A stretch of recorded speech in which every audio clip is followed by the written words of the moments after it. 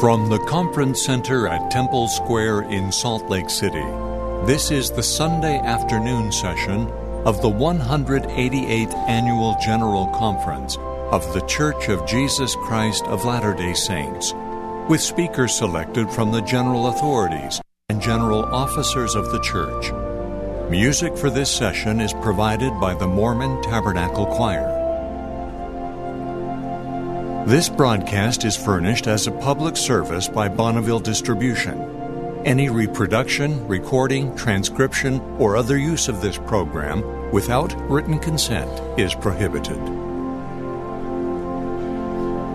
President Dallin H. Oaks, first counselor in the First Presidency of the Church, will conduct this session.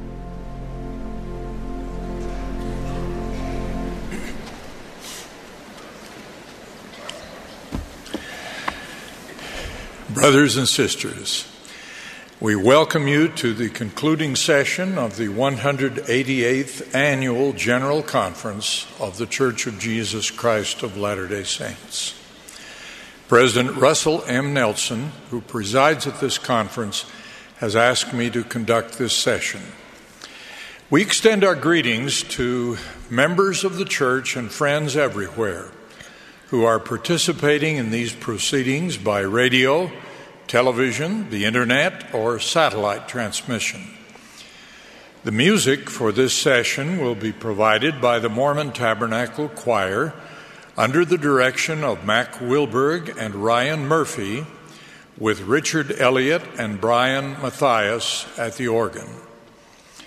The choir will open this meeting by singing "Brightly Beams Our Father's Mercy." The invocation will then be offered by Elder Weatherford T. Clayton of the 70, after which the choir will sing "Dear to the Heart of the Shepherd."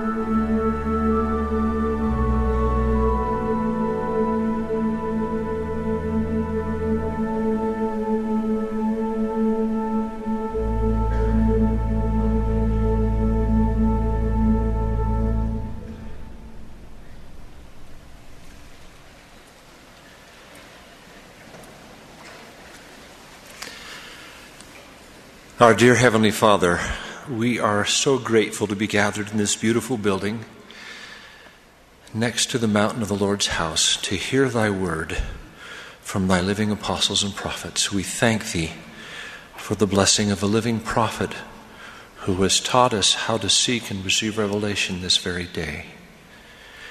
We gather again and ask thy Spirit to be upon us that we can hear and act upon the things that will be taught us. We humbly ask thee to bless those who will address us, that they will speak by the Spirit and we will hear by the power of thy Spirit, that we can be edified together and understand what we should do. There are many battered seamen and seawomen who await thy tender care.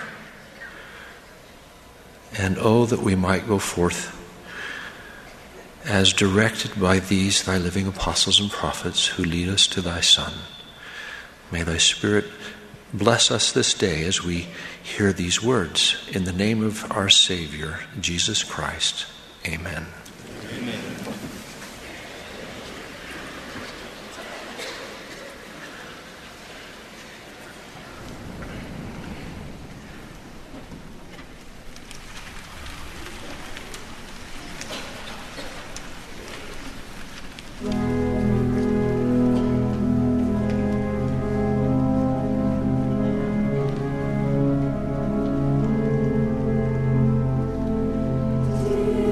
Lord.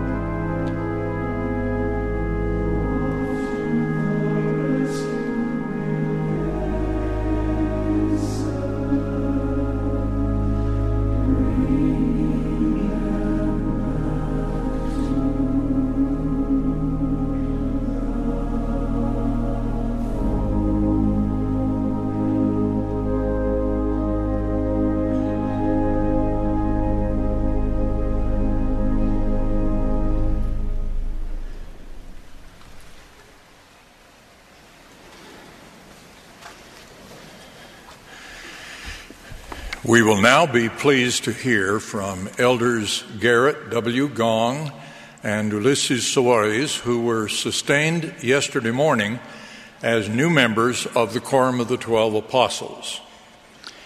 We will then hear briefly from President Russell M. Nelson.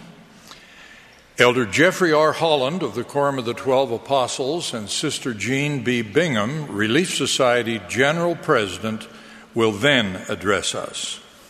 Elder Gong.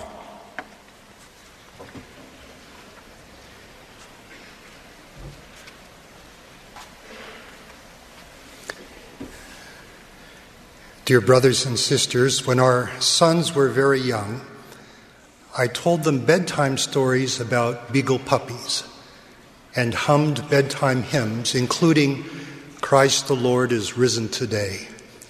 Sometimes I playfully changed the words. Now it's time to go to sleep. Hallelujah.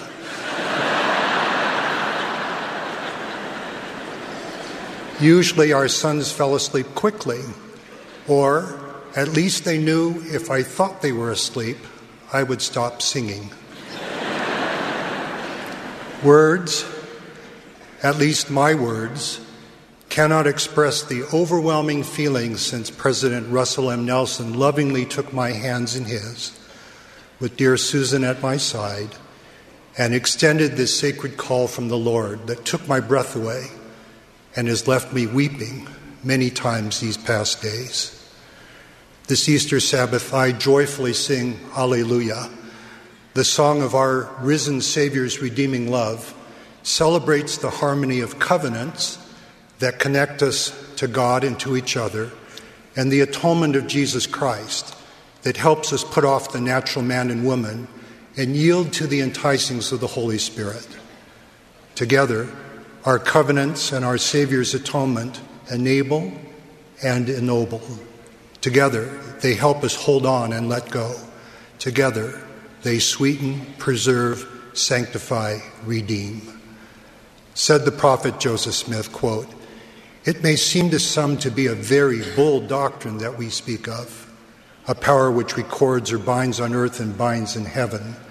Nevertheless, in all ages of the world, whenever the Lord is given a dispensation of the priesthood to any man by actual revelation or any set of men, this power has always been given." End quote. And so it is today. Sacred covenants and ordinances not available anywhere else are received in 159 holy houses of the Lord in 43 countries. Promised blessings come through restored priesthood keys, doctrine, and authority, reflecting our faith, obedience, and the promises of His Holy Spirit to us and our generations in time and eternity. Dear brothers and sisters in every nation, kindred, and tongue across our worldwide church, thank you for your living faith, hope, and charity in every footstep. Thank you for becoming a gathering fullness of restored gospel testimony and experience. Dear brothers and sisters, we belong to each other. We can be knit together in unity and in love, in all things and in all places, as the Lord Jesus Christ invites to each of us, wherever we are, whatever our circumstance. Please come and see. This day I humbly pledge all the energies and faculties of my soul, whatever they may be or whatever they may become, my Savior, to my dear Susan and our family, to my brethren, and to each of you, my beloved brothers and sisters. Everything worthy and eternal is centered in the living reality of God, our loving eternal Father, and His Son, Jesus Christ, and His atonement, witnessed by the Holy Ghost. This is Easter Sunday. I reverently witness and solemnly testify of the living Christ, He who died, was buried, and rose again the third day, and ascended into heaven. He is Alpha and Omega, with us in the beginning. He is with us to the end. I testify of Latter-day Prophets, from the prophet Joseph Smith to our dear President Russell M. Nelson, whom we joyfully sustain.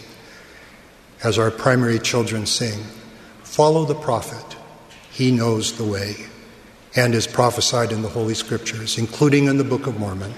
I witness the Lord's kingdom is once again on the earth, preparatory to the second coming of the Messiah. In the holy and sacred name of Jesus Christ, amen. Amen.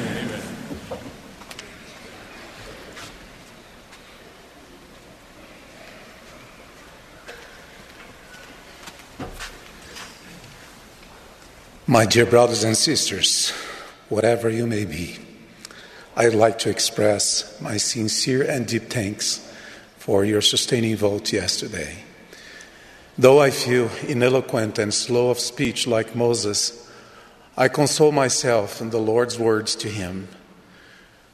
Who hath made man's mouth, or who maketh the dumb or deaf or the seeing or the blind? Have not I the Lord? Now therefore go, and I'll be with thy mouth, and teach thee what thou shalt say. I take solace also in the love and support of my beloved wife.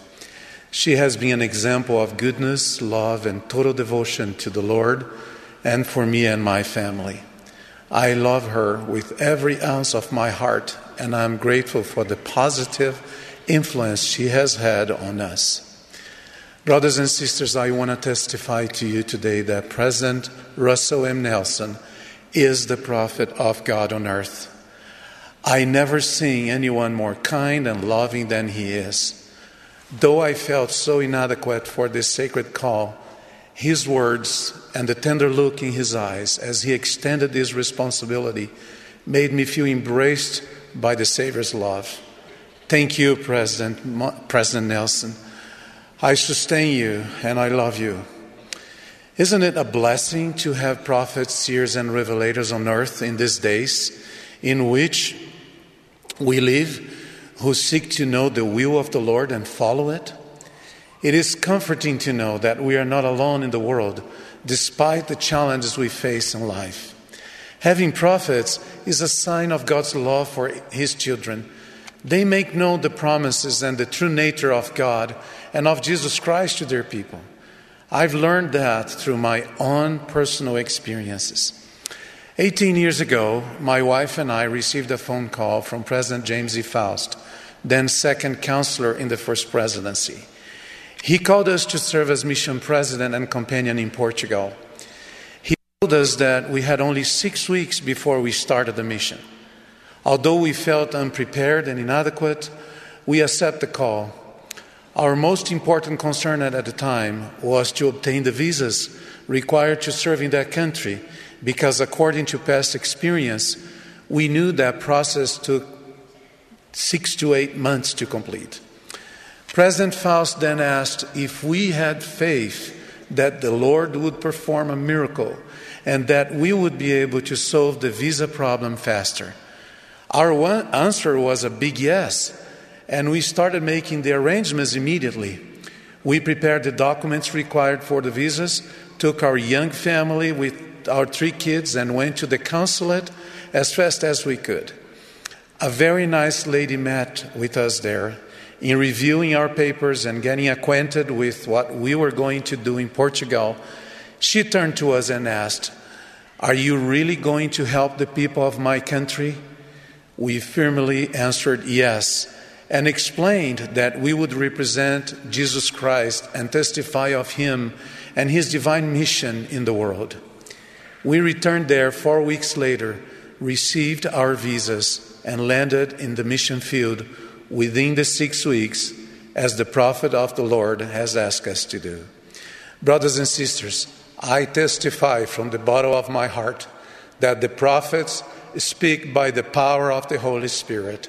They testify of Christ and his divine mission on earth.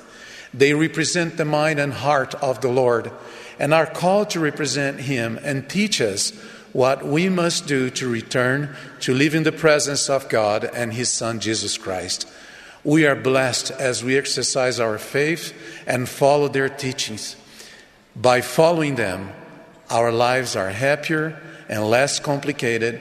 our difficulties and problems are easier to bear, and we create a spiritual armor around us that will protect us from the attack of the enemy in our day. On this Easter day, I solemnly testify that Jesus Christ is risen. He lives, and He directs this church on earth through His prophets, seers, and revelators. I testify that He is the Savior and the Redeemer of the world, and that through Him we can be saved and exalted in the presence of our dear God. I love Him. I adore Him. I want to follow Him and do His will and become more like Him. I humbly say these things in the sacred name of our Lord Jesus Christ. Amen.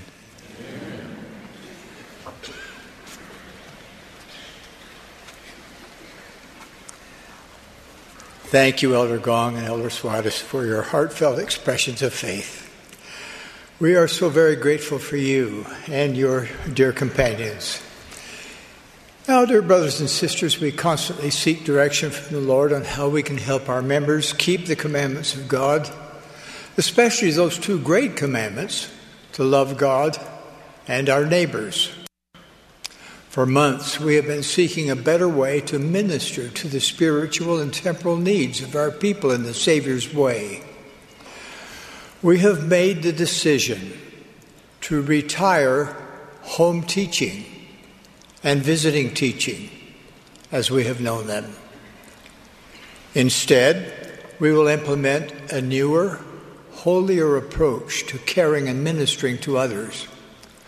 We will refer to these efforts simply as ministering. Effective ministering efforts are enabled by the innate gifts of the sisters and by the incomparable power of the priesthood. We all need such protection from the cunning wiles of the adversary. Elder Jeffrey R. Holland of the Quorum of the 12 Apostles and Sister Jean B. Bingham, General President of the Relief Society, will explain how assigned brethren of the priesthood and assigned sisters of the Relief Society and young women will now function in serving and watching over members of the church throughout the world. The First Presidency and the 12 are united in endorsing their messages. Gratefully and prayerfully, we open this new chapter in the history of the church. In the name of Jesus Christ, amen.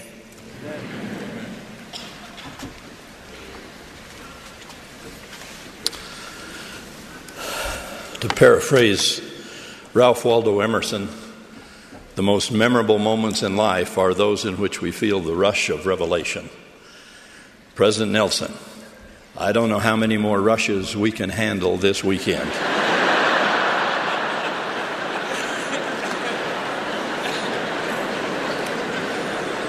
Some of us have weak hearts. But as I think about it, you can take care of that too.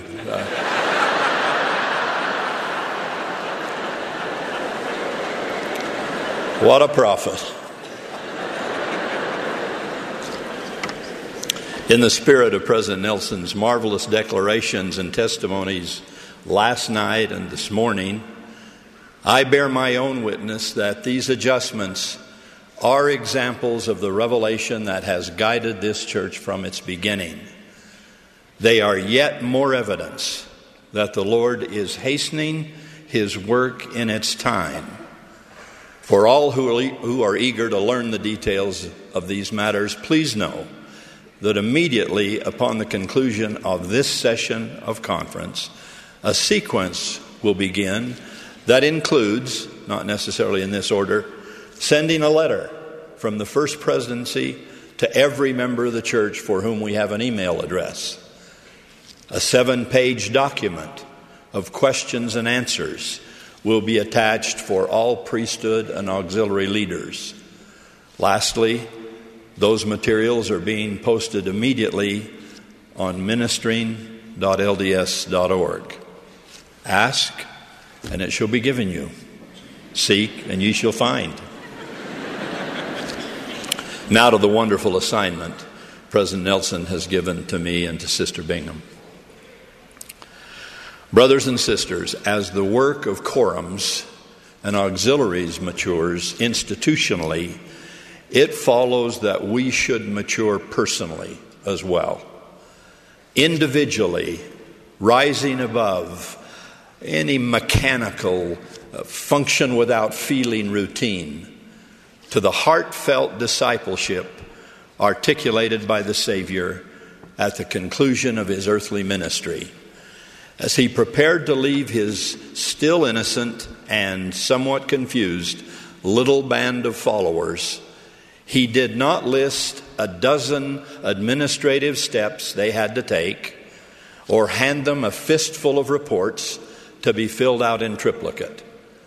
No, he summarized their task in one fundamental commandment: love one another as I have loved you.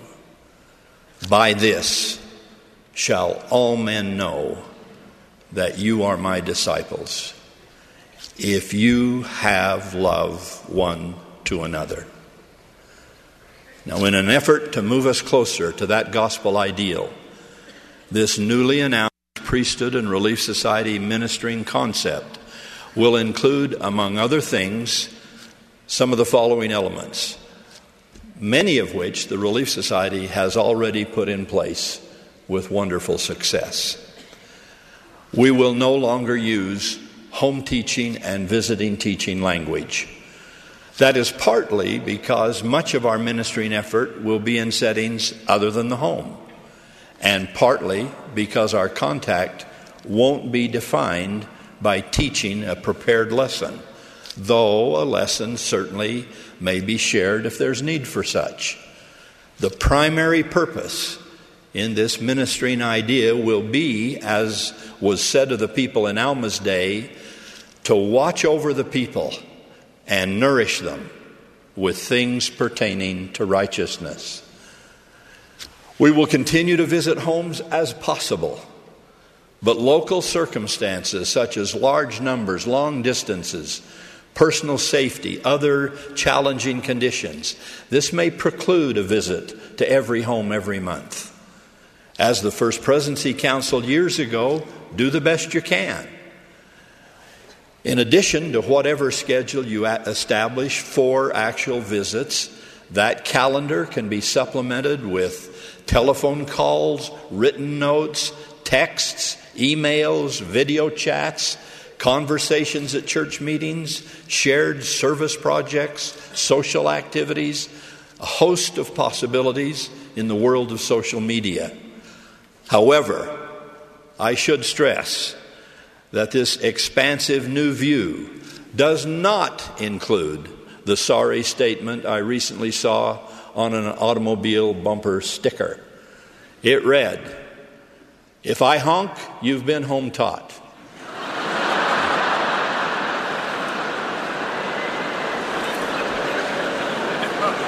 Please, brethren, the sisters would never be guilty of that. I speak to the brethren of the church. With these adjustments, we want more care and concern, not less. With this newer, more gospel-based concept of ministering, I feel you starting to panic about what counts on the report.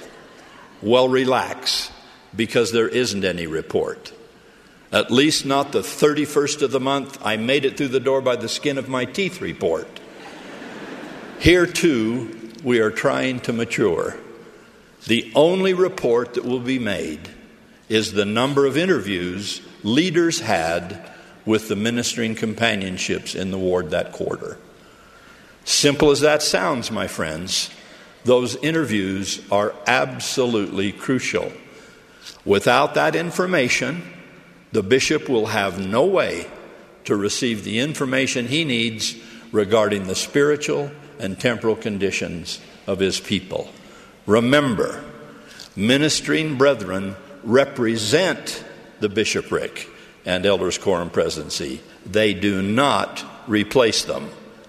the keys of a bishop and a quorum president go far beyond this ministering concept. Because this report is different from anything you've submitted in the past, let me stress that we at the church headquarters don't need to know how or where or when you make contact with your people. We just need to know and care very much that you do make it and that you bless them in every way that you can.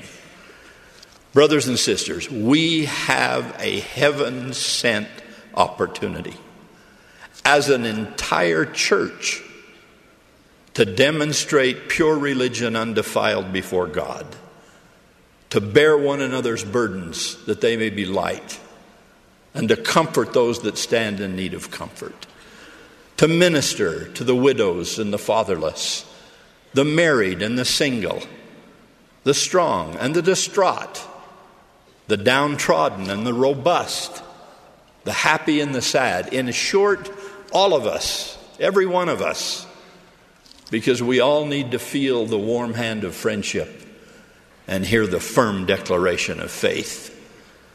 However, I warn you, a new name, new flexibility, fewer reports will not make 1 ounce of difference in our service unless we see this as an invitation to care for one another in a bold, new, holier way, as President Nelson has just said. As we lift our spiritual eyes toward living the law of love more universally, we pay tribute to the generations who've served that way for years. Let me note a recent example of such devotion in hopes that legions more will grasp the Lord's commandment to be with and strengthen our brothers and sisters. Last January 14th, a Sunday, just a little after 5 p.m., my young friends Brett and Kristen Hamlin were chatting at their home in Tempe, Arizona, after Brett's day serving in the bishopric and Kristen's busy day caring for 5 children. Suddenly, Kristen, a seemingly successful survivor of breast cancer the previous year, fell unresponsive. A call to 911 brought an emergency team trying desperately to revive her. As Brett prayed and pleaded, he quickly placed just 2 other telephone calls, one to his mother requesting her help with the children, the other to Edwin Potter, his home teacher. The latter conversation in its entirety went as follows. Edwin, noting caller ID, said, "Hey, Brett, what's up?" Brett's near shouted response was, "I need you here now." In fewer minutes than Brett could count, his priesthood colleague was standing at his side, helping with the children, and then driving Brother Hamlin to the hospital behind the ambulance carrying his wife.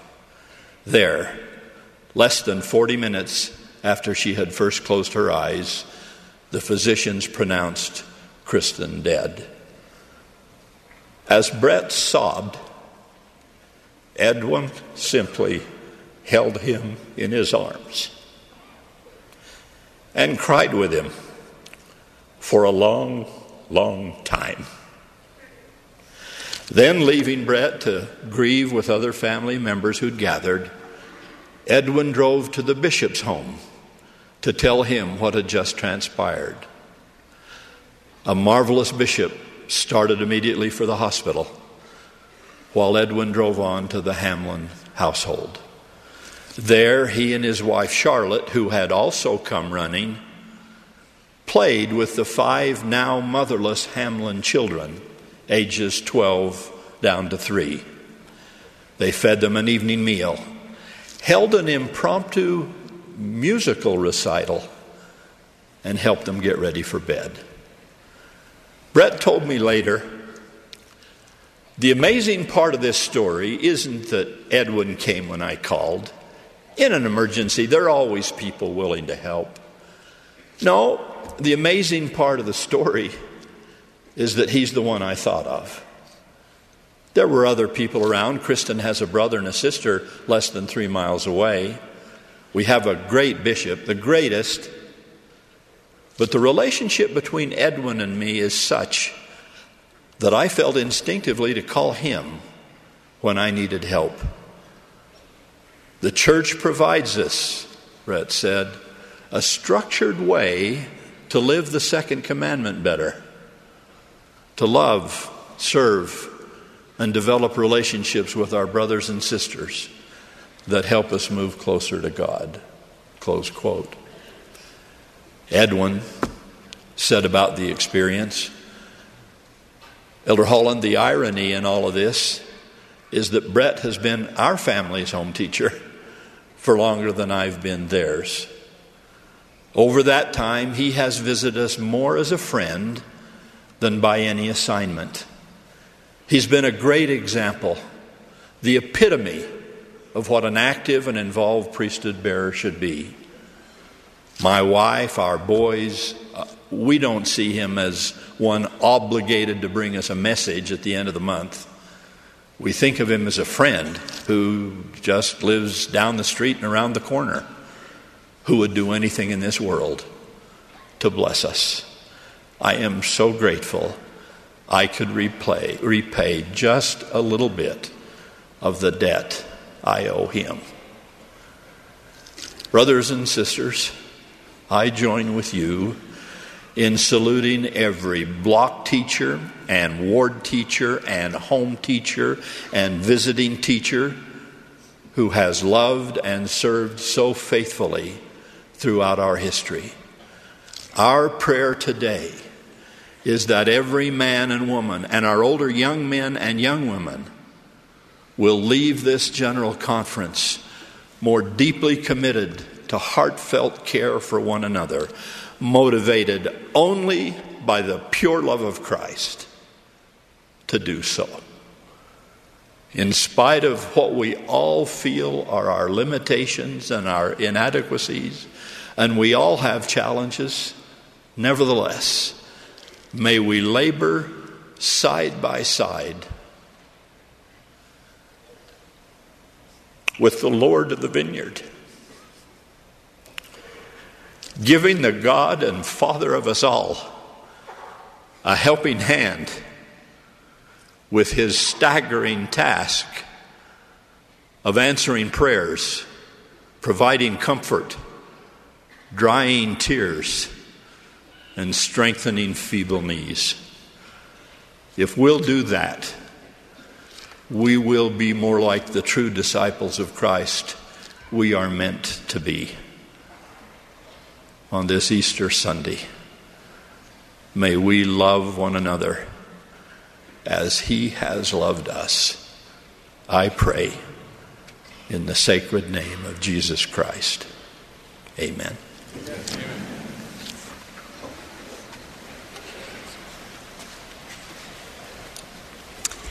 What a wonderful blessing to live in a time of continual revelation from God. As we look forward to and embrace the restitution of all things which has and will come through the prophesied events of our time, we are being prepared for the Savior's second coming. And what better way to prepare to meet him than to strive to become like him through lovingly ministering to one another. As Jesus Christ taught his followers at the beginning of this dispensation, "If thou lovest me, thou shalt serve me." Our service to others is a demonstration of discipleship and our gratitude and love for God and his Son, Jesus Christ.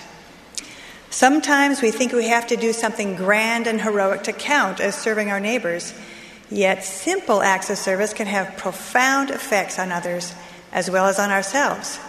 What did the Savior do? Through his supernal gifts of the atonement and resurrection, which we celebrate on this beautiful Easter Sunday, none other has had so profound an influence on all who have lived and who will yet live upon the earth.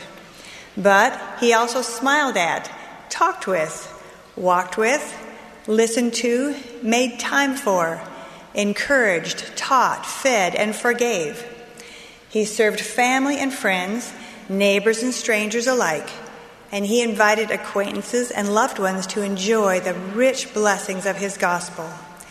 Those simple acts of service and love provide a template for our ministering today. As you have the privilege to represent the Savior in your ministering efforts, ask yourself, how can I share the light of the gospel with this individual or family? What is the Spirit inspiring me to do? Ministering can be done in a great variety of individualized ways. So, what does it look like? Ministering looks like Elders Quorum and Relief Society presidencies prayerfully counseling about assignments. Rather than leaders just handing out slips of paper, it looks like counseling about the individuals and families in person as assignments are given to ministering brothers and sisters. It looks like going for a walk, getting together for a game night, offering service, or even serving together. It looks like visiting in person, or talking on the phone, or chatting online, or texting. It looks like delivering a birthday card and cheering at a soccer game. It looks like sharing a scripture or quote from a conference talk that would be meaningful to that individual. It looks like discussing a gospel question and sharing testimony to bring clarity and peace. It looks like becoming part of someone's life and caring about him or her. It also looks like a ministering interview in which needs and strengths are discussed sensitively and appropriately. It looks like the ward council organizing to respond to a larger need.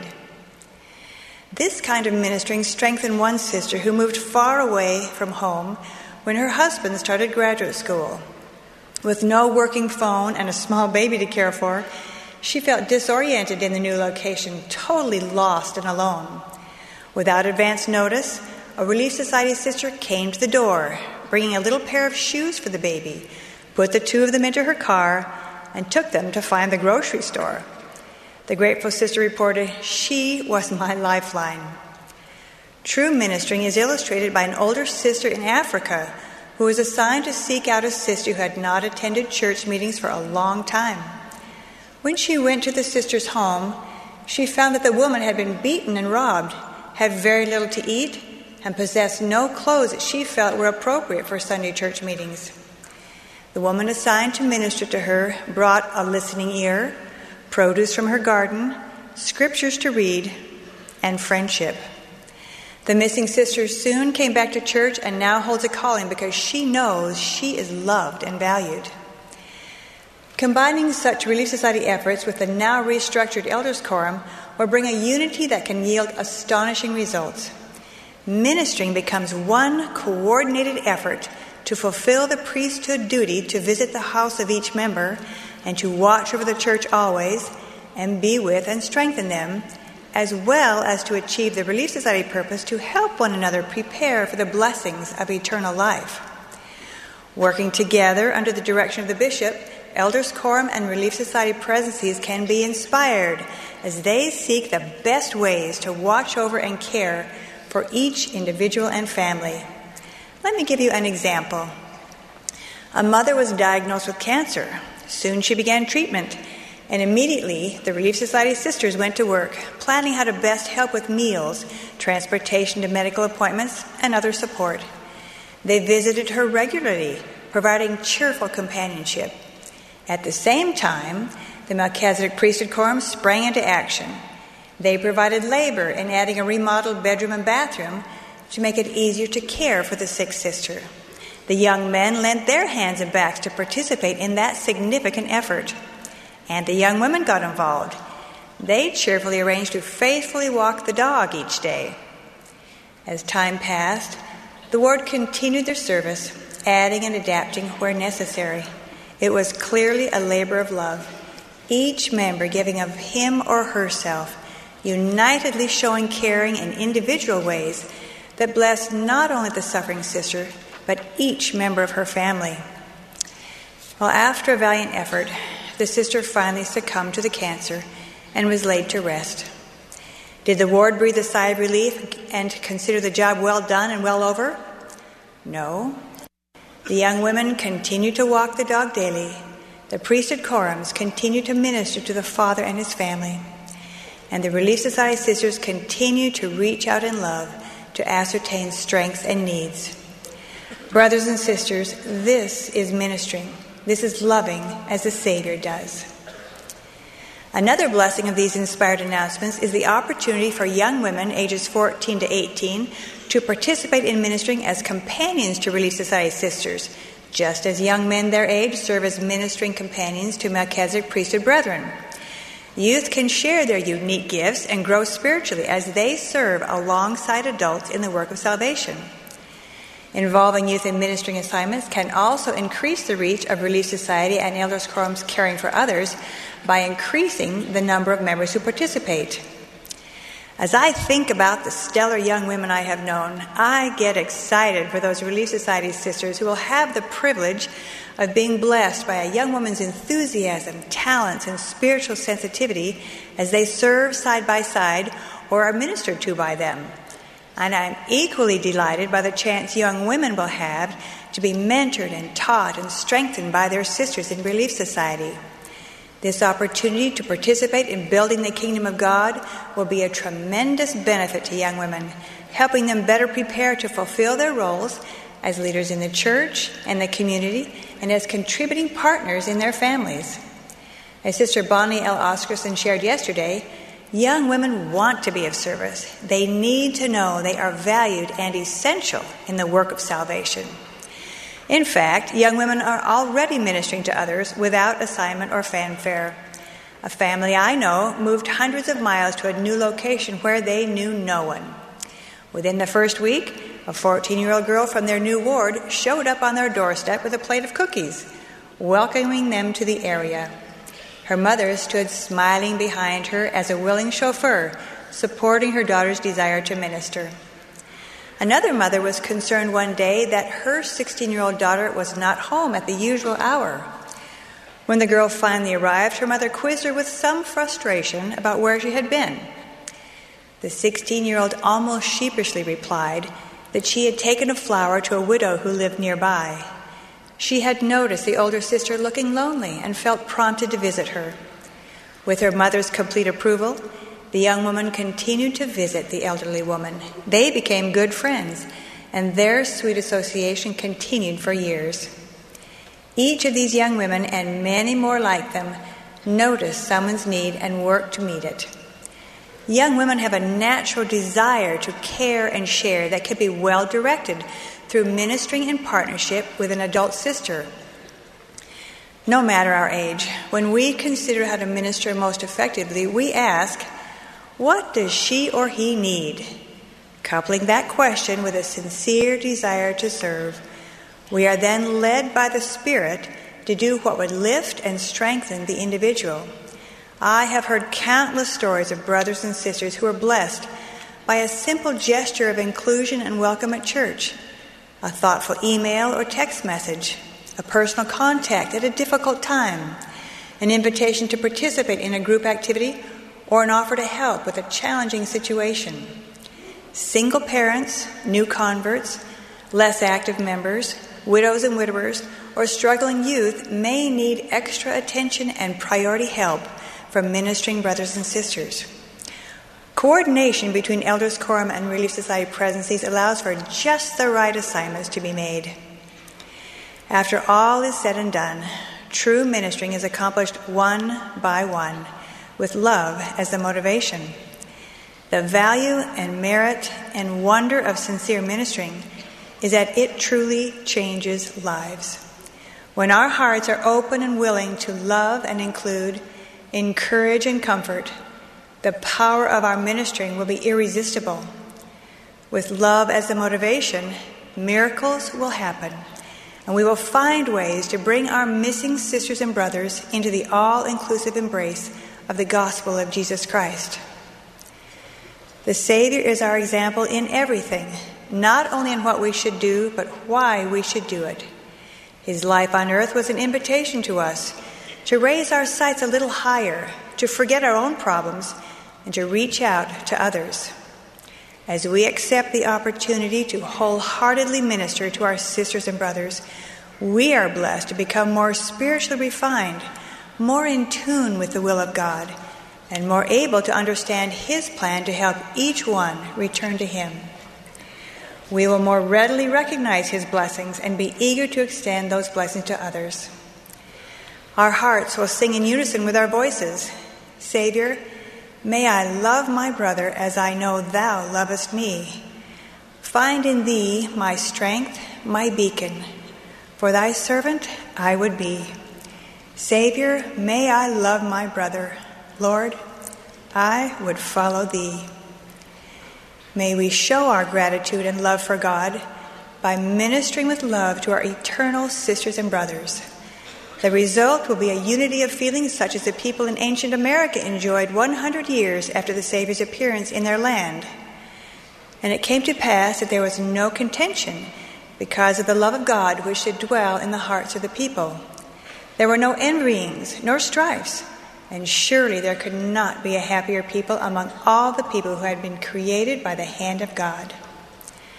I gladly bear my personal witness that these revelatory changes are inspired of God, and that as we embrace them with willing hearts, we will become better prepared to meet his Son, Jesus Christ, at his coming.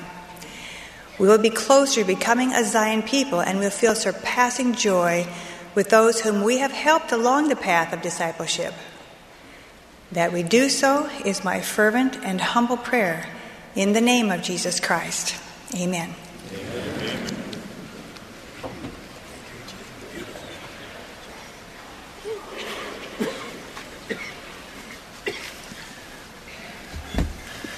The congregation will now join the choir in singing Redeemer of Israel. After the singing, we will be pleased to hear from Elder Dieter F. Uchtdorf of the Quorum of the 12 Apostles. He will be followed by Bishop Gerald Cosset, presiding bishop of the church. Elder Quentin L. Cook of the Quorum of the 12 Apostles will then address us. Following Elder Cook's remarks, the choir will sing Love One Another.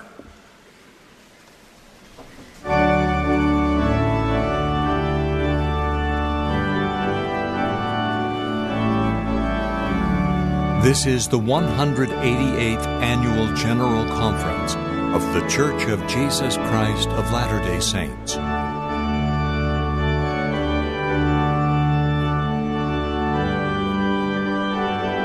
KSL-FM Midvale, KSL Salt Lake City.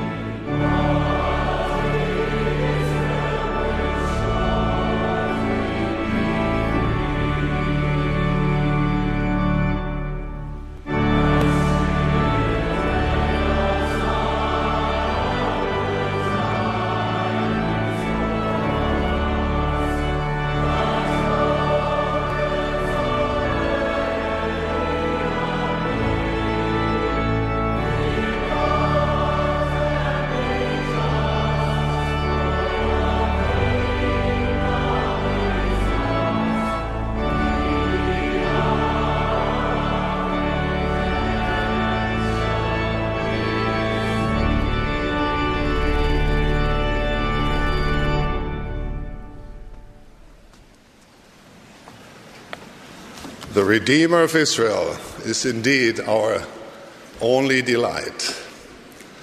My beloved brothers and sisters, dear friends, I'm grateful to be with you on this wonderful General Conference weekend.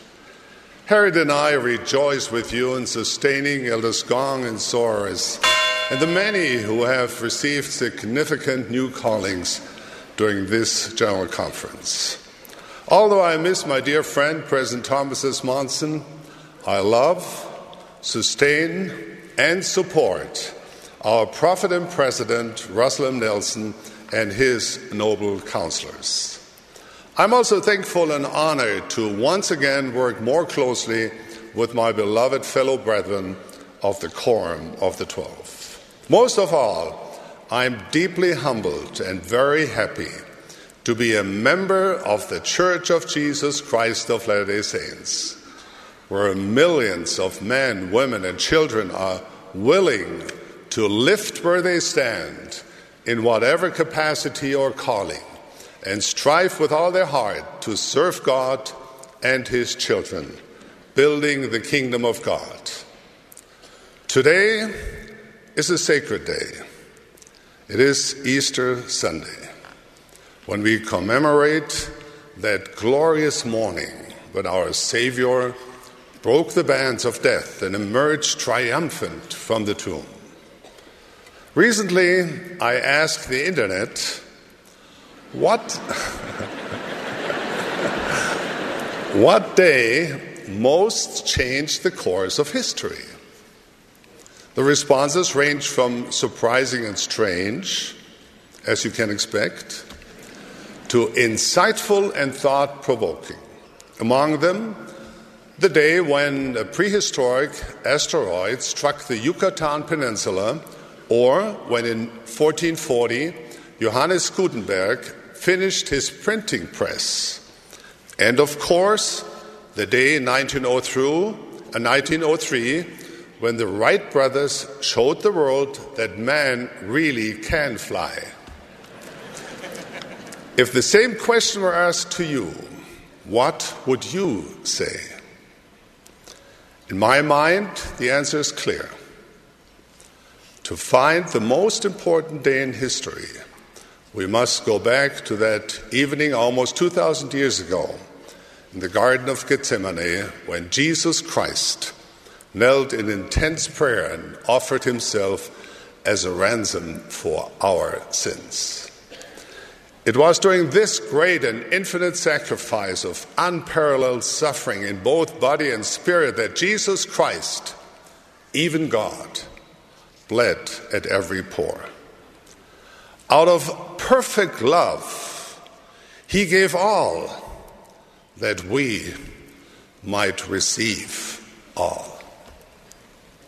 His supernal sacrifice, difficult to comprehend, only to be felt with all our heart and mind, reminds us of the universal debt of gratitude we owe Christ for his divine gift.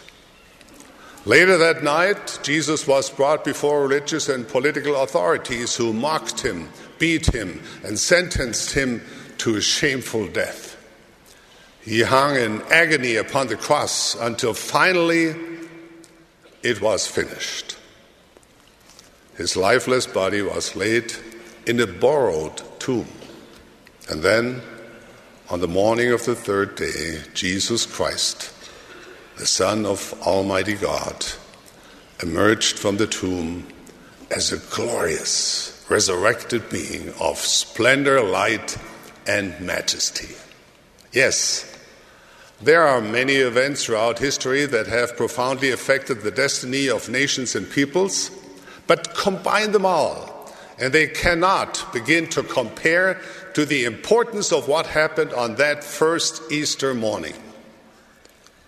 What is it that makes the infinite sacrifice and the resurrection of Jesus Christ the most important event in history, more influential than world wars, cataclysmic disasters, and life-changing scientific discoveries?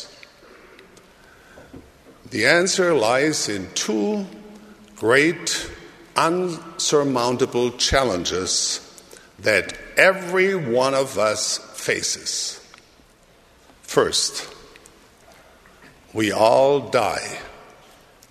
No matter how young, beautiful, healthy, or cautious you are, someday your body will become lifeless. Friends and family will mourn you, but they cannot bring you back. Nevertheless, because of Jesus Christ, your death will be temporary. Your spirit one day will reunite with your body.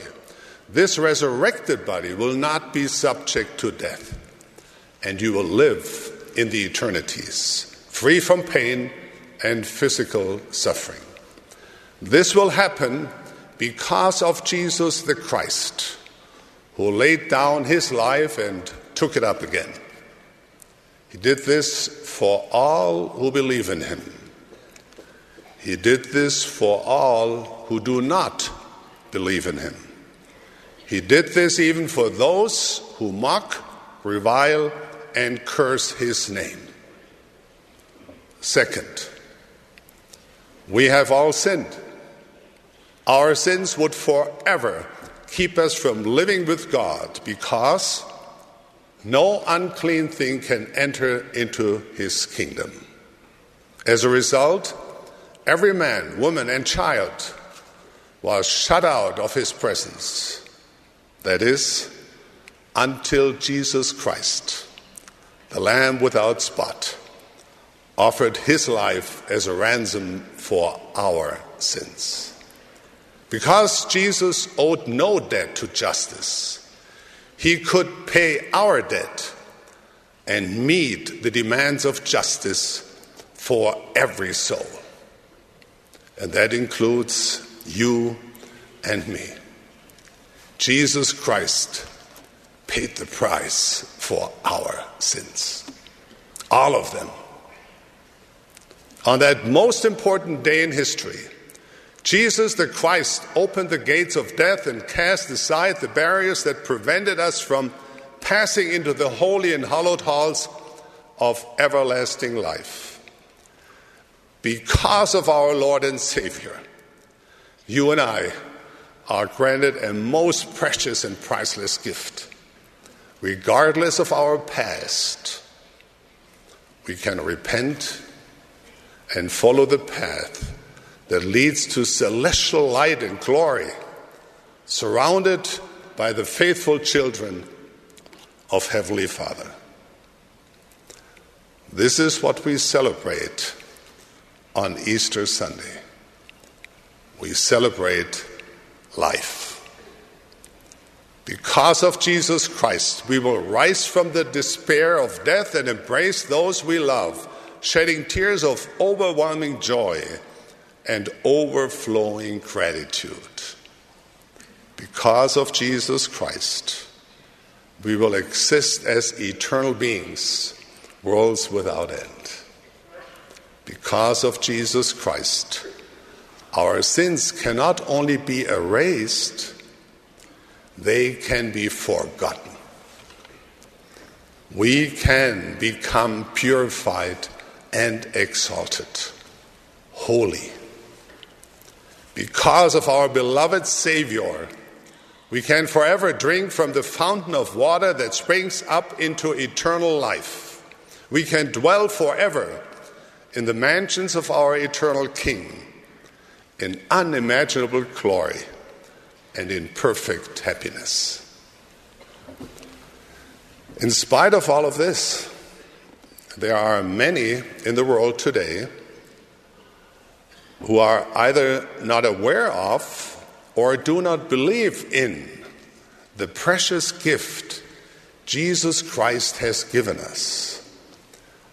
They may have heard of Jesus Christ and know of him as a historical figure, but they do not see him for who he truly is.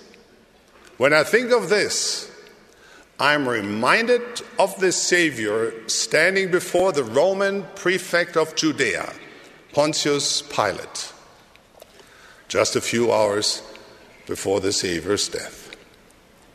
Pilate viewed Jesus from a strictly worldly perspective. Pilate had a job to do, and it involved two major tasks: collecting taxes for Rome and keeping the peace. Now, the Jewish Sanhedrin had brought before him a man who they claimed was an obstacle to both. After interrogating his prisoner, Pilate announced, "I find in him no fault at all." But he felt he had to appease Jesus' accusers, so Pilate called upon a local custom that allowed one prisoner to be released during Passover season. Would they not have him release Jesus instead of the notorious robber and murderer Barabbas? But the tumultuous mob demanded that Pilate release Barabbas and crucify Jesus. "Why?" Pilate asked. "What evil has he done?" But they only shouted the louder, "Crucify him." In one final effort to satisfy the mob, Pilate ordered his men to scourge Jesus. This they did, leaving him bloodied and bruised. They mocked him, placed him a crown of thorns on his head, and clothed him in a purple robe. Perhaps Pilate thought this would satisfy the mob's lust for blood. Perhaps they would take pity on the man. "Behold, I bring him forth to you," Pilate said, "that ye may know that I find no fault in him. Behold the man." The Son of God stood in the flesh before the people of Jerusalem. They could see Jesus, but they did not truly behold him. They did not have eyes to see. In a figurative sense, we too are invited to behold the man. Opinions about him vary in the world. Ancient and modern prophets testify that he is the Son of God. I do this too. It is significant and important that we each come to know for ourselves. So when you ponder the life and ministry of Jesus Christ, what do you see? Those who find a way to truly behold the man find the doorway to life's greatest joys and the balm to life's most demanding despairs. So when you're encompassed by sorrows and grief, behold the man. When you feel lost or forgotten, behold the man. When you're despairing, deserted, doubting, damaged, or defeated, behold the man. He will comfort you. He will heal you and give meaning to your journey. He will pour out his Spirit and fill your heart with exceeding joy. He gives power to the faint, and to them that have no might, he increases strength. When we truly behold the man, we learn of him and seek to align our lives with him. We repent and strive to refine our natures and daily grow a little closer to him. We trust him. We show our love for him by keeping his commandments and by living up to our sacred covenants. In other words, we become his disciples. His refining light saturates our souls. His grace uplifts us. Our burdens are lightened. Our peace deepened. When we truly behold the man, we have the promise of a blessed future that inspires and upholds us through the bends and bumps in life's journey. Looking back, we will recognize that there is a divine pattern, that the dots really connect.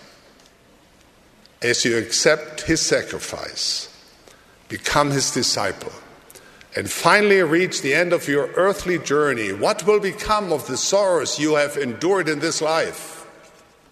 They will be gone. The disappointments, betrayals, persecutions you have faced, gone. The suffering, heartache, guilt, shame, and anguish you have passed through, gone, forgotten. Is it any wonder that we talk of Christ, we rejoice in Christ, we preach of Christ, we prophesy of Christ, that our children may know to what source they may look for remission of their sins? Is it any wonder that we strive with all our hearts to truly behold the man? My beloved brothers and sisters, I testify that the most important day in the history of mankind was the day when Jesus Christ, the living Son of God, won the victory over death and sin for all of God's children.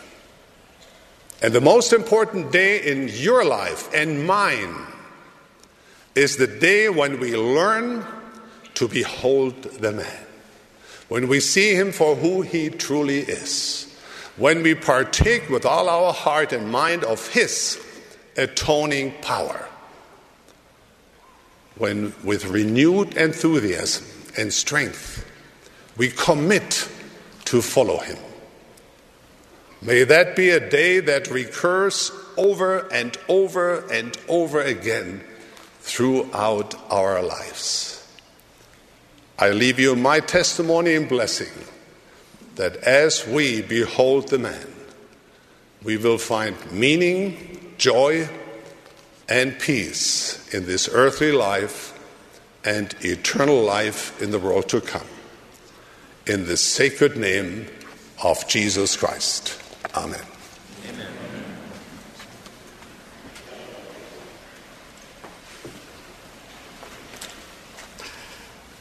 While preparing for the construction of the magnificent Paris, France temple, I had an experience I will never forget.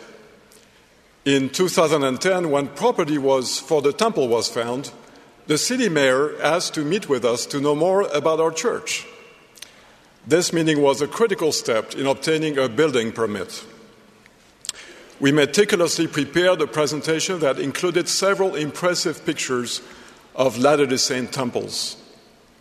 My most fervent hope was that their architectural beauty would persuade the mayor to support our project. To my surprise, the mayor indicated that rather than reviewing our presentation, he and his team preferred to conduct their own investigation to find out what kind of church we were. The following months, we were invited back to hear a report given by a city councillor who also happened to be a professor of religious history. She said, "Above all else, we wanted to understand who the members of your church are. First, we attended one of your sacrament meetings. We sat at the back of the chapel and carefully observed the people in the congregation and what they were doing. Then we met with your neighbors, those who live around your stake center, and we asked them what kind of people you Mormons are. So, what are your conclusions?" I asked, feeling a little bit of anxiety. She replied, "We discovered that the Church of Jesus Christ of Latter-day Saints is the closest to Jesus Christ's original church than any other church we know of." I almost objected by saying, "That's not completely accurate. It's not the church that is closest, it is the Church of Jesus Christ.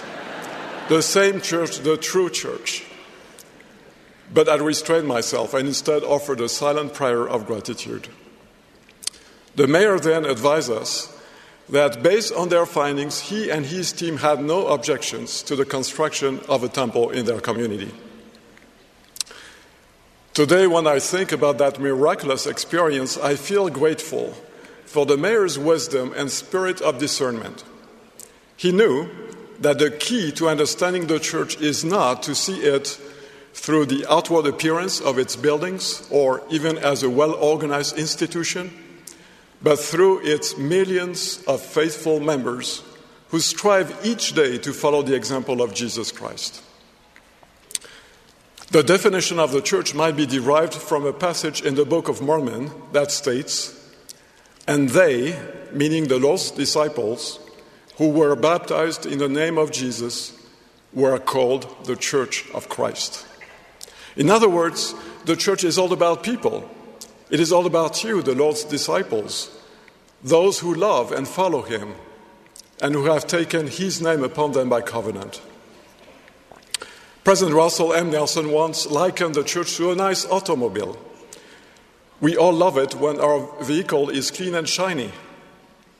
But the car's purpose is not to stand out as an attractive machine. It is to move the people in the car.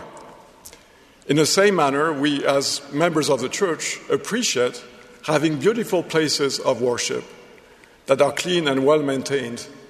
And we also enjoy having well-functioning programs. But these are merely support systems. Our sole aim is to invite each son and daughter of God to come unto Christ and to guide him or her along the covenant path. Nothing is more important. Our work is all about people and covenants. Isn't it wonderful that the name given by Revelation to the restored church binds together the two most important elements in each gospel covenant? First is the name Jesus Christ. This church belongs to him, and his sanctifying atonement and covenants are the only pathway to salvation and exaltation. The second name refers to us, the saints, or in other words, his witnesses and his disciples. I learned the importance of focusing on people when I served as a stake president in France. At the beginning of my service, I had in mind some very ambitious goals for the stake. The creation of new wards, the building of new meeting houses, and even the construction of a temple in our area. When I was released 6 years later, not one of these objectives had been achieved. This could have felt like a complete failure, except that during the course of those 6 years, my objectives had become quite different. As I sat on the stand on the day of my release, I was overwhelmed by a profound sense of gratitude and accomplishment. I looked at the faces of the hundreds of members in attendance.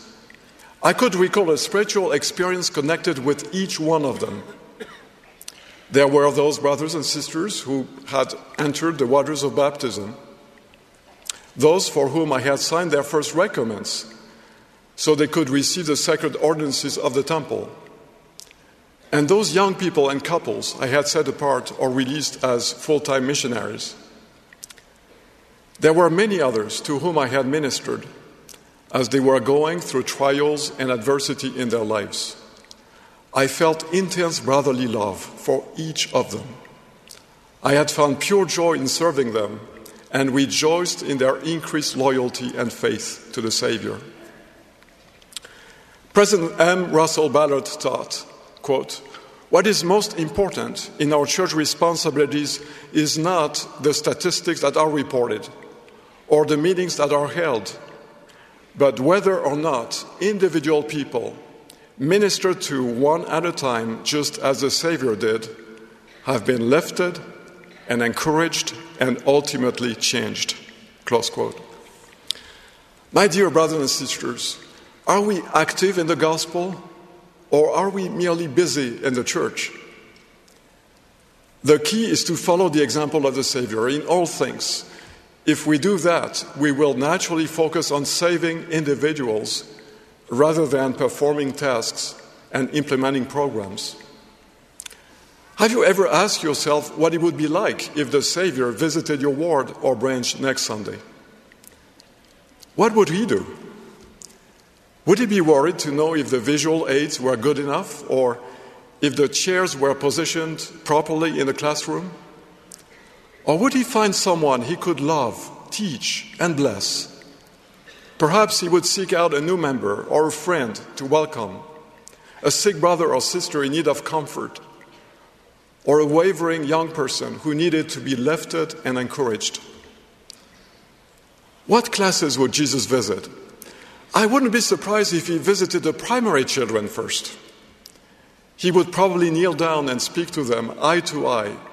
He would express his love to them, tell them stories, congratulate them on their drawings, and testify of his Father in heaven.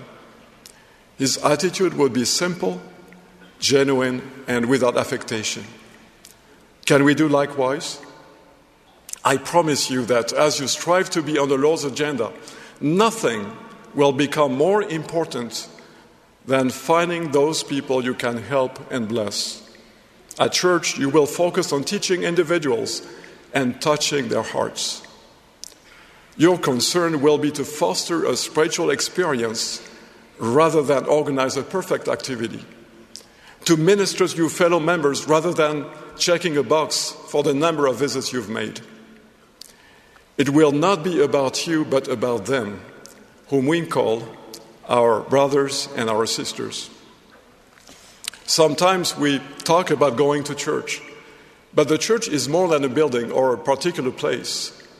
It is just as real and alive in the humblest of dwellings in the most remote areas of the world as it is here at church headquarters in Salt Lake City. The Lord himself said, "For where 2 or 3 are gathered together in my name, there am I in the midst of them." We take the church with us wherever we go, to work, to school, on vacation, and especially in our homes. Our very presence and influence can be enough to make wherever we find ourselves a holy place. I remember a conversation I had with a friend who is not a member of our faith. He was surprised to learn that any worthy man in our church could receive the priesthood. He asked, "But how many priesthood holders do you have in your ward?" I answered, "Between 30 and 40. Perplexed, he continued, "In my congregation, we only have 1 priest. What do you need so many priests on Sunday morning?" Intrigued by his question, I felt inspired to reply, "I agree with you. I don't think we need that many priesthood holders at church on Sunday, but we do need a priesthood holder in every home.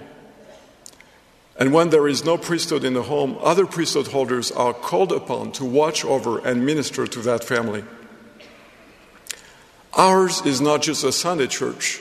Our worship continues each day of the week, wherever we are and in whatever we do. Our homes in particular are the primary sanctuaries of our faith. It is most often in our homes that we pray, that we bless, we study, we teach the Word of God, and we serve with pure love. I can testify from personal experience that our homes are sacred places where the Spirit can abound, as much as, and sometimes even more, than in our formal places of worship.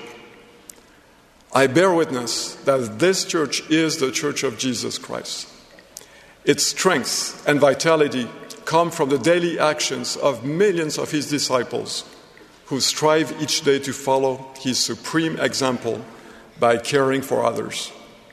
Christ lives, and he directs this church.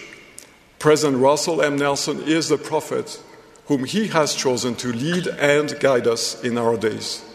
Of these things I testify in the name of Jesus Christ. Amen.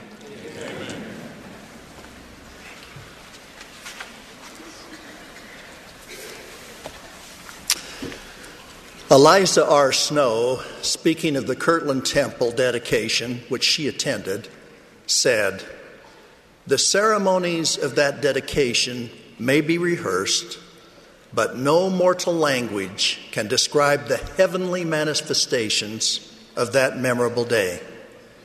Angels appeared to some, while a sense of divine presence was realized by all present, and each heart was filled with joy inexpressible and full of glory, end quote.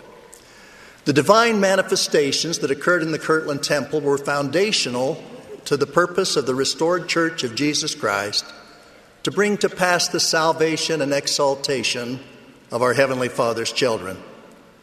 As we prepare to meet God, we can know what our divinely appointed responsibilities are by reviewing the sacred keys restored in the Kirtland Temple. In the dedicatory prayer, the prophet Joseph Smith humbly petitioned the Lord to accept of this house which thou didst command us to build. 1 week later, on Easter Sunday, the Lord appeared in a magnificent vision and accepted his temple. This occurred on April 3rd, 1836, almost exactly 182 years ago from this Easter Sunday. It was also the Passover season, one of those rare times when Easter and Passover overlap. After the vision closed, 3 ancient prophets, Moses, Elias, and Elijah, appeared and committed keys which were essential to accomplish the Lord's purpose for his restored church in this dispensation. That purpose has been simply but eloquently defined as gathering Israel, sealing them as families, and preparing the world for the Lord's second coming. For both Elijah and Moses to appear was a striking parallel with Jewish tradition, according to which Moses and Elijah would arrive together at the, quote, end of time. In our doctrine, this appearance accomplished the foundational restoration of certain keys given for the last days and for the last time, in the which is the dispensation of the fullness of times. The Kirtland Temple, both in location and size, was relatively obscure, but in terms of its enormous significance to mankind, it was eternity-shaping. Ancient prophets restored priesthood keys for the eternal saving ordinances of the gospel of Jesus Christ.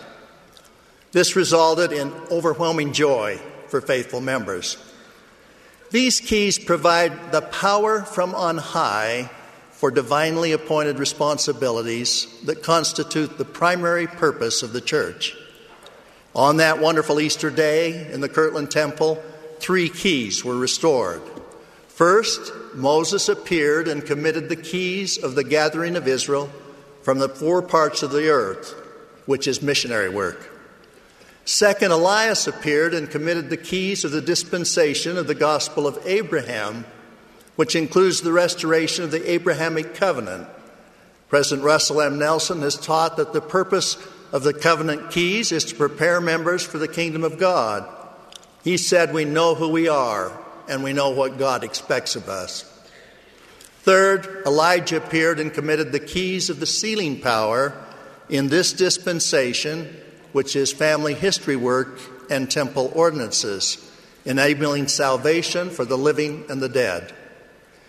There are, under the direction of the First Presidency and Quorum of the 12, 3 executive councils at church headquarters that oversee these divinely appointed responsibilities based on the keys that were restored in the Kirtland Temple.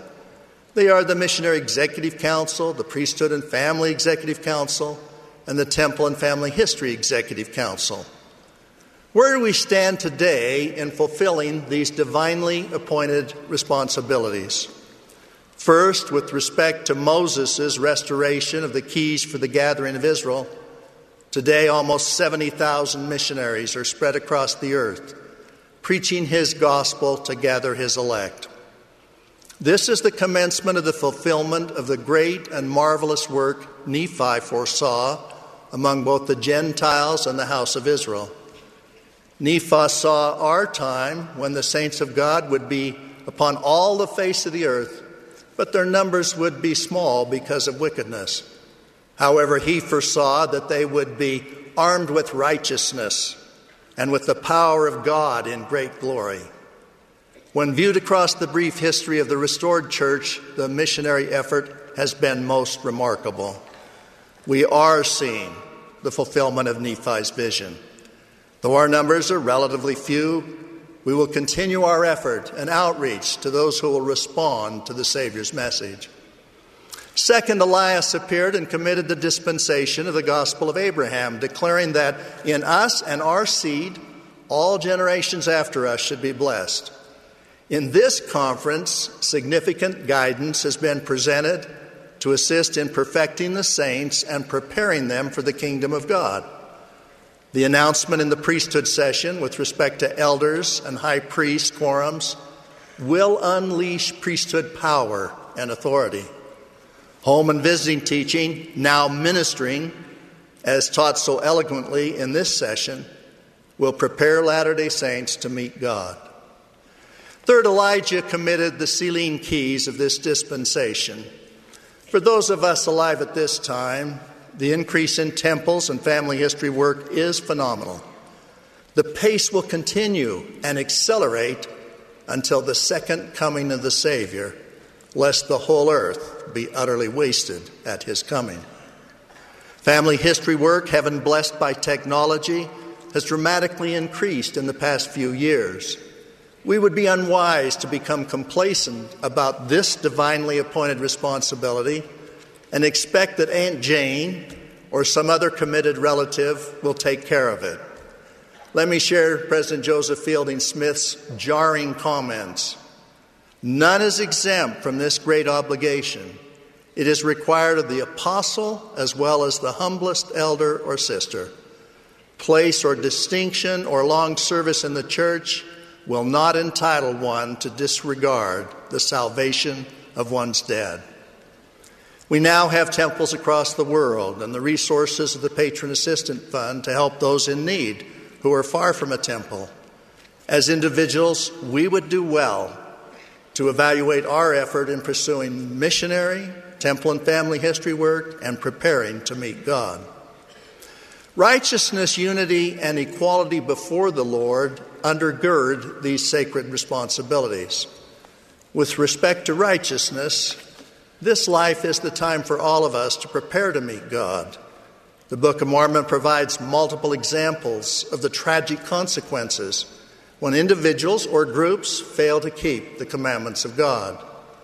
During my lifetime, worldly issues and concerns have moved from one extreme to another, from frivolous and trivial pursuits to serious immorality. It is commendable that non-consensual immorality has been exposed and denounced.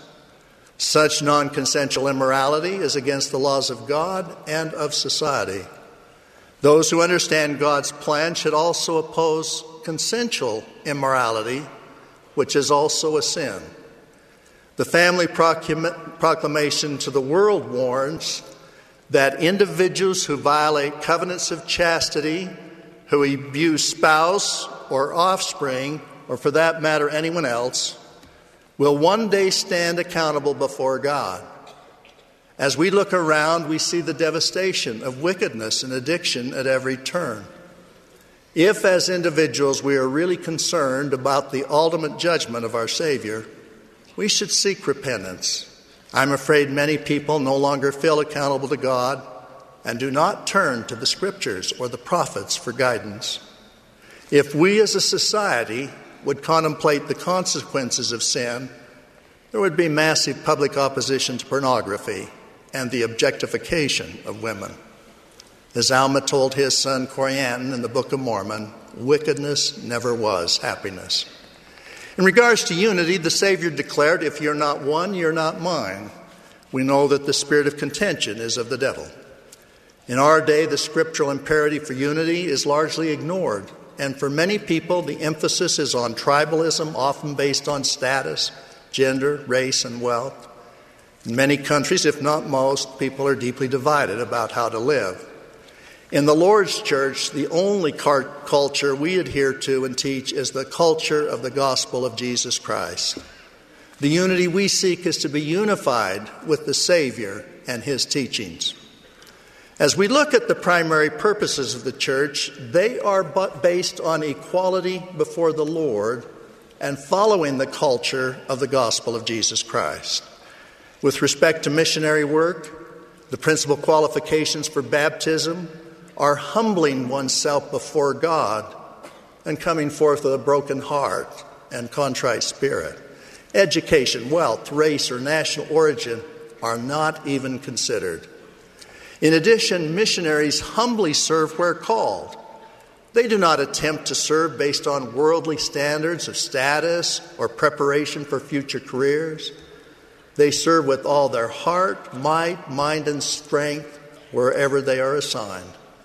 They do not choose their missionary companions, and they seek diligently to develop Christ-like attributes, which is at the heart of the culture of Jesus Christ. The Scriptures give guidance for our most important relationships. The Savior taught that the first commandment was to love the Lord thy God, and the second is to love thy neighbor as thyself. The Savior subsequently explained that everyone is our neighbor. The Book of Mormon makes it clear that there must be no ites, tribes, or classes. We must be united and equal before God. Sacred ordinances and divine responsibilities are built upon this premise. I would expect that your own experiences in the temple would be similar to mine. When I would leave my workaday world in San Francisco and arrive at the Oakland Temple, I would experience an overwhelming feeling of love and peace. A major part of that was sensing I was closer to God and His purposes. The saving ordinances were my primary focus, but a significant part of those beautiful feelings was the equality and unity that permeate the temple. Everyone is dressed in white clothing. There's no evidence of wealth, rank, or educational attainment. We are all brothers and sisters, humbling ourselves before God. In the sacred sealing room, the eternal marriage ordinances is the same for everyone. I love the fact that the couple from the humblest background and the couple from the wealthiest background have exactly the same experience. They wear the same type of robes and make the same covenants across the same altar. They also receive the same eternal priesthood blessings. This is accomplished in a beautiful temple built by the tithes of the saints as the sacred house of the Lord. Fulfilling divinely appointed responsibilities based on righteousness, unity, and equality before the Lord brings personal happiness and peace in this world and prepares us for eternal life in the world to come. It prepares us to meet God. We pray that each of you, regardless of your current circumstances, will counsel with your bishop and be worthy of a temple recommend. We're grateful that many more members are preparing to go to the temple. There has been a significant increase in the number of worthy adult temple recommend holders for many years. Limited use recommends for worthy youth have increased dramatically over the last 2 years. Clearly, the faithful core membership of the church has never been stronger. In conclusion, please be assured that senior church leaders who preside over the divinely appointed purposes of the church receive divine assistance.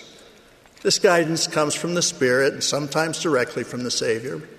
Both kinds of spiritual guidance are given. I'm grateful to have received such assistance. But guidance is given in the Lord's time, line upon line and precept upon precept, when an omniscient Lord deliberately chooses to school us. Guidance for the whole church comes only to His prophet.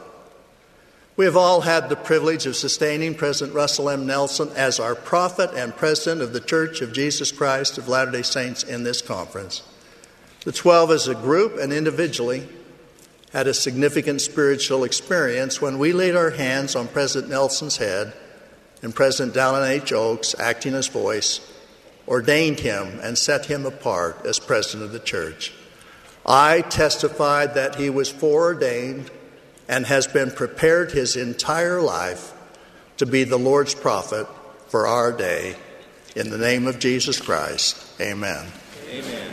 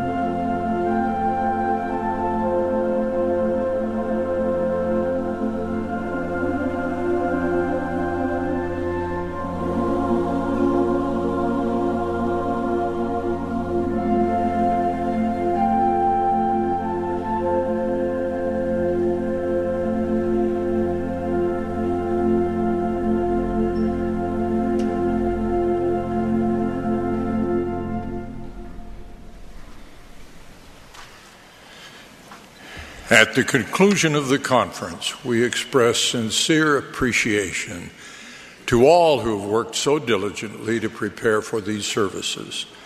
We thank those who have spoken and those who have provided the uplifting music. The concluding speaker for this session will be our beloved prophet, President Russell M. Nelson. Following his remarks, the choir will close this conference by singing, "Let Us All Press On." The benediction will then be offered by Valerie F. Cordone of the 70, and the conference will be adjourned.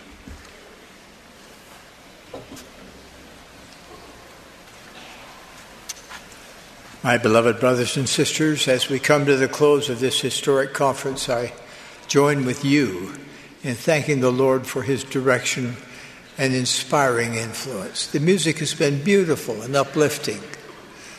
Not only have the messages been edifying, but they have been life-changing. In solemn assembly, we sustained a new first presidency. 2 great men have been placed in the quorum of the 12 apostles. 8 new general authorities have been called. Now, a favorite hymn summarizes our renewed resolve, our challenge, and our charge going forward. Let us all press on in the work of the Lord, that when life is o'er, we may gain a reward.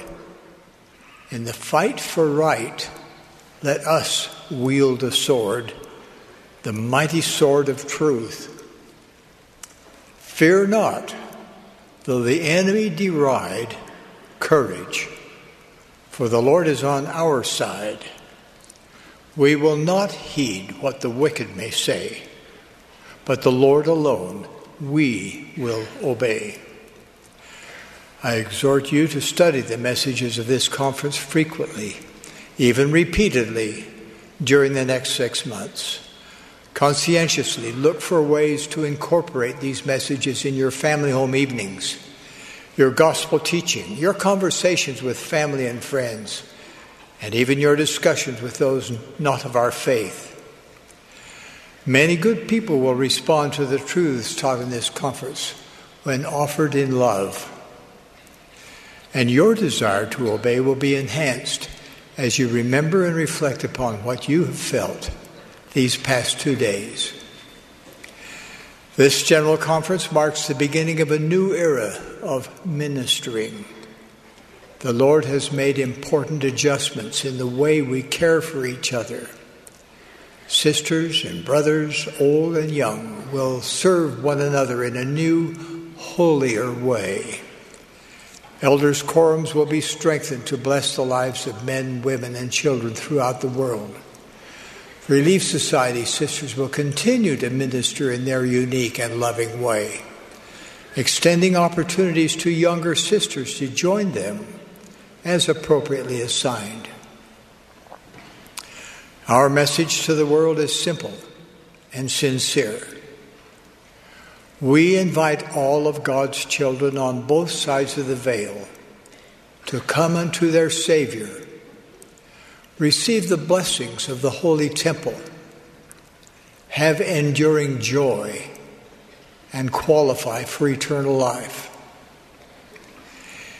Eventual exaltation requires our complete fidelity now to covenants we make and ordinances we receive in the house of the Lord. At this time, we have 159 functioning temples, and more are under construction. We want to bring temples closer to the expanding membership of the church. So we are now pleased to announce plans to construct 7 more temples.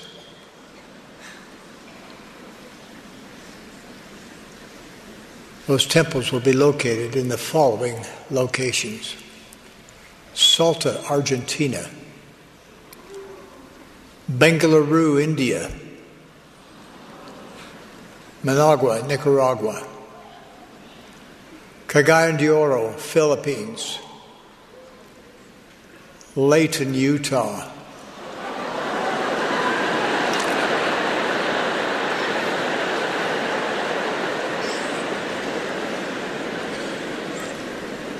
Richmond, Virginia;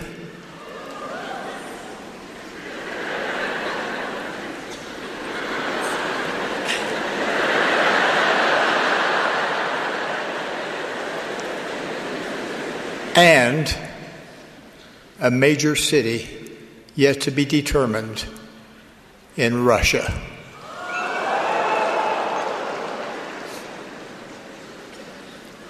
My dear brothers and sisters, construction of these temples may not change your life, but your time in the temple surely will. In that spirit, I bless you to identify those things you can set aside so you can spend more time in the temple. I bless you with greater harmony and love in your homes and a deeper desire to care for your eternal family relationships. I bless you with increased faith in the Lord Jesus Christ and a greater ability to follow him as his true disciples. I bless you to raise your voice in testimony, as I do now, that we are engaged in the work of Almighty God. Jesus is the Christ. This is his church, which he directs through his anointed servants. I so testify with my expression of love for each of you. In the sacred name of Jesus Christ, amen.